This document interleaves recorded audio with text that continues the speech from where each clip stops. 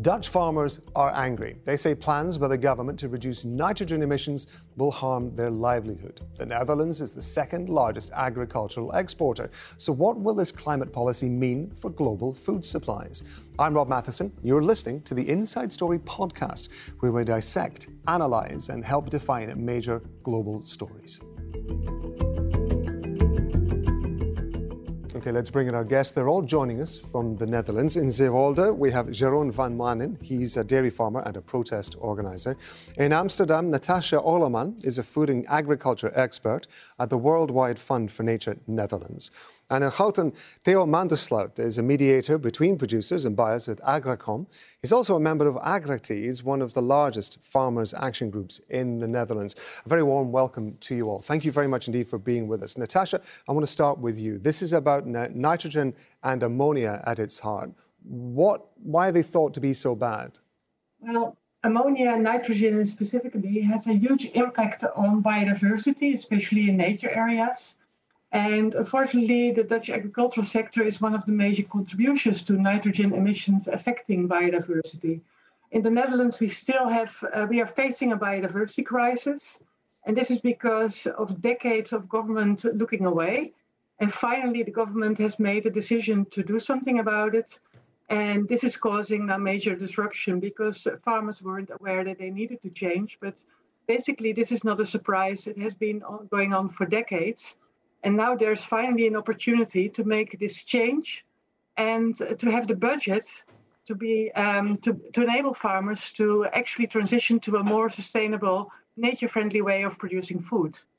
Jeroen, you're shaking your head there. Is this about nitrogen and pollution, or is there something else going on here?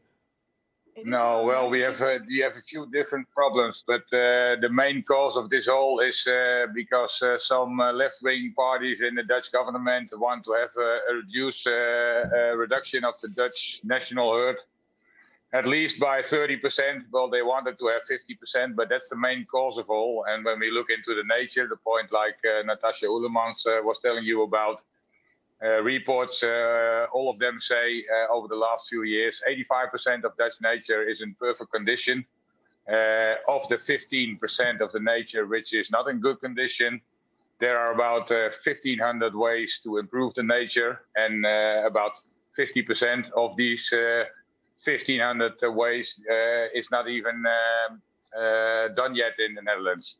And nitrogen pollution is only one of them. So that's what the Dutch farmers are saying. When some bit of nature, the 15%, needs to be improved, that's okay. But then we use all the different ways you can do to improve nature. And nitrogen pollution is only one of them. So in this case, and what we also say as agriculture sector, over the last 30 years, we already reduced almost 70% as agriculture sector. So on this point, none other sector did a reduction like agriculture did over the last 30 years. Natasja, I know you want to come in, but I do want to bring in Theo Manderslou here. The Dutch government, as Natasja was explaining, has brought together some sort of attempt at a solution, and yet it seems to be constantly rejected by the farmers. Why are none of these solutions acceptable? The Dutch government is only working in one way.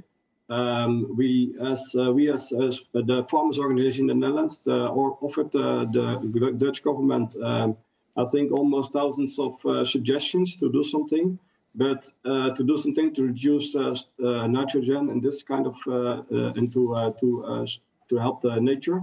But it is not about the nitrogen, it's about rearranging the public space in the Netherlands.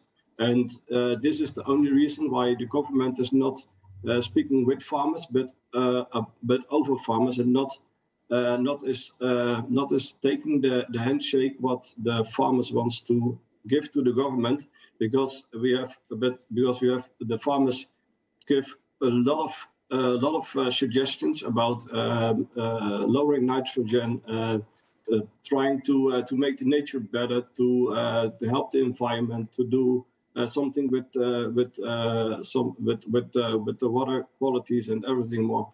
And the Dutch government just is telling something about the juridical goals and nothing about innovation and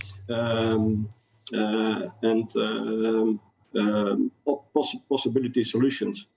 So this is the reason why we are in this way are protesting, because the government is not listening in any way to the farmers. They just taking their own way and going straight forward to reach their goals instead of looking at nature, because the farmers need nature to produce on the highest level in the world. And what at the moment is happening is that the government just telling something about nitrogen and a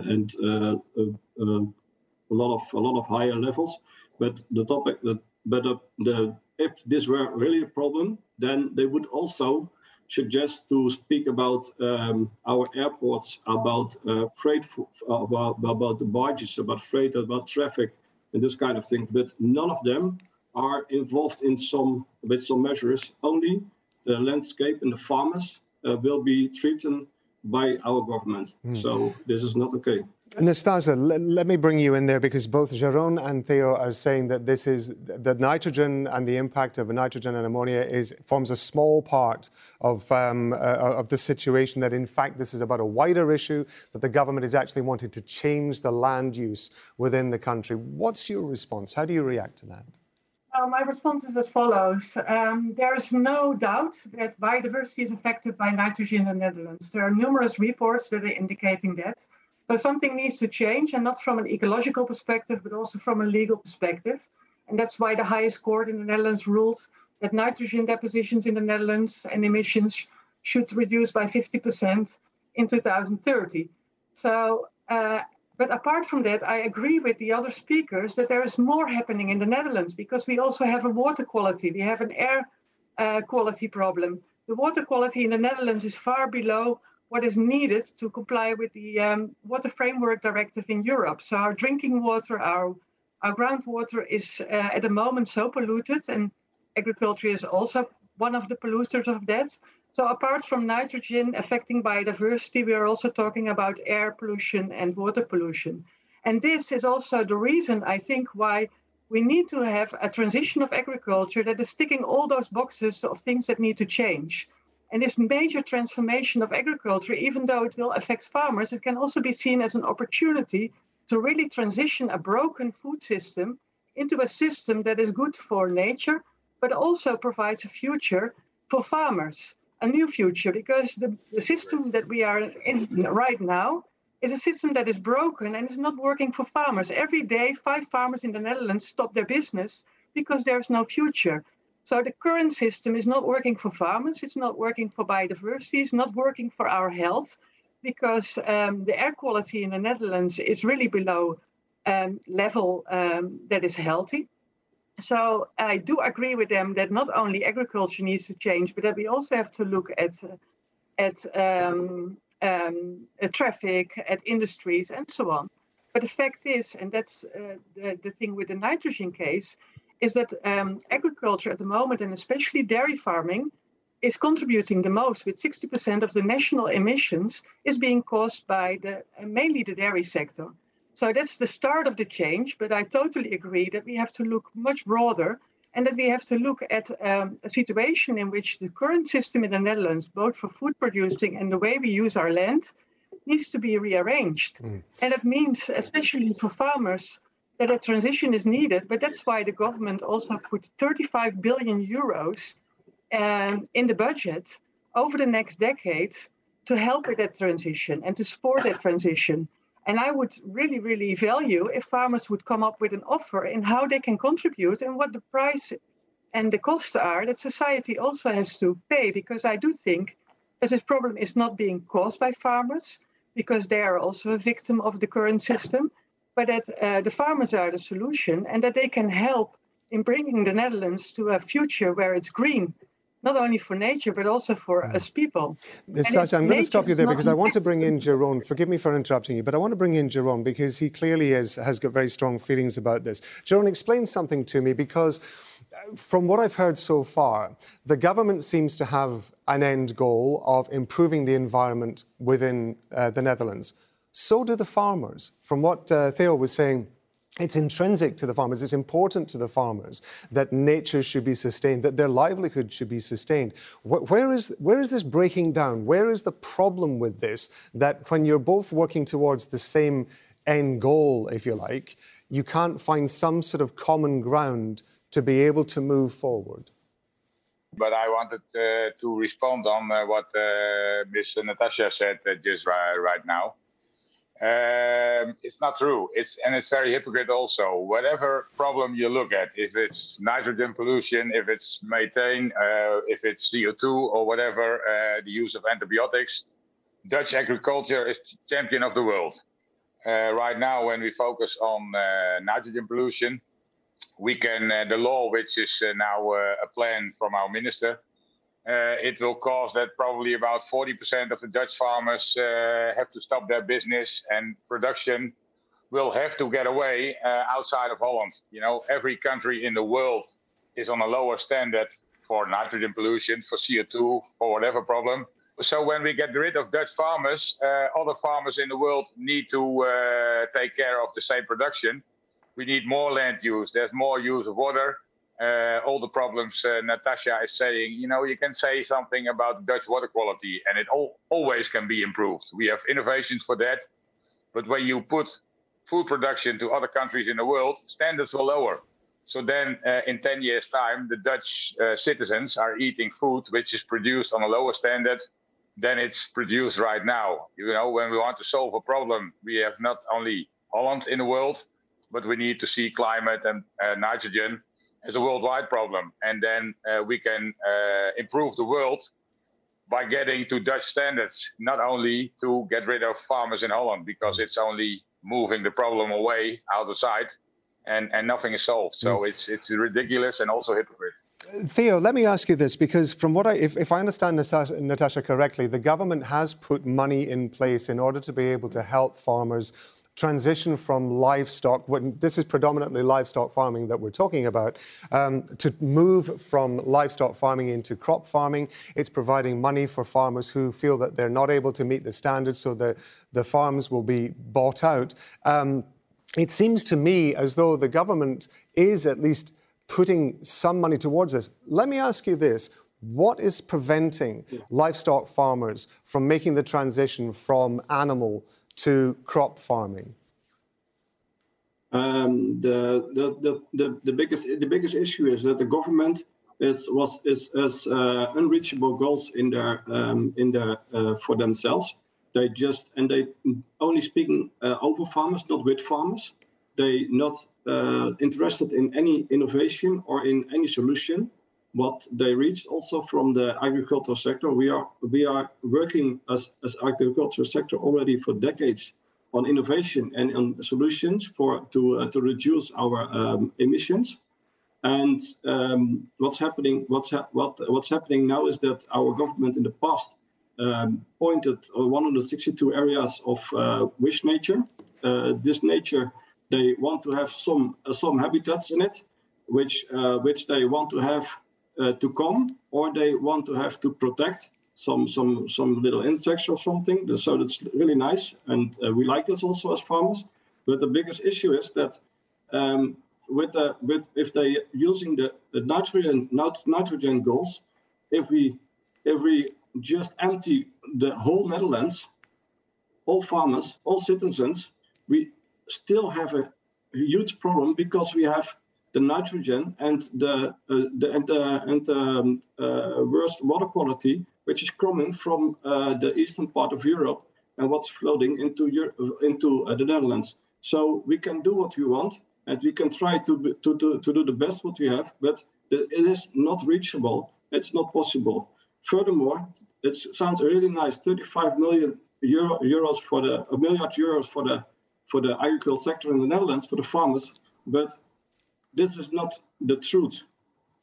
First of all, they don't have the money for it, and second is that they have to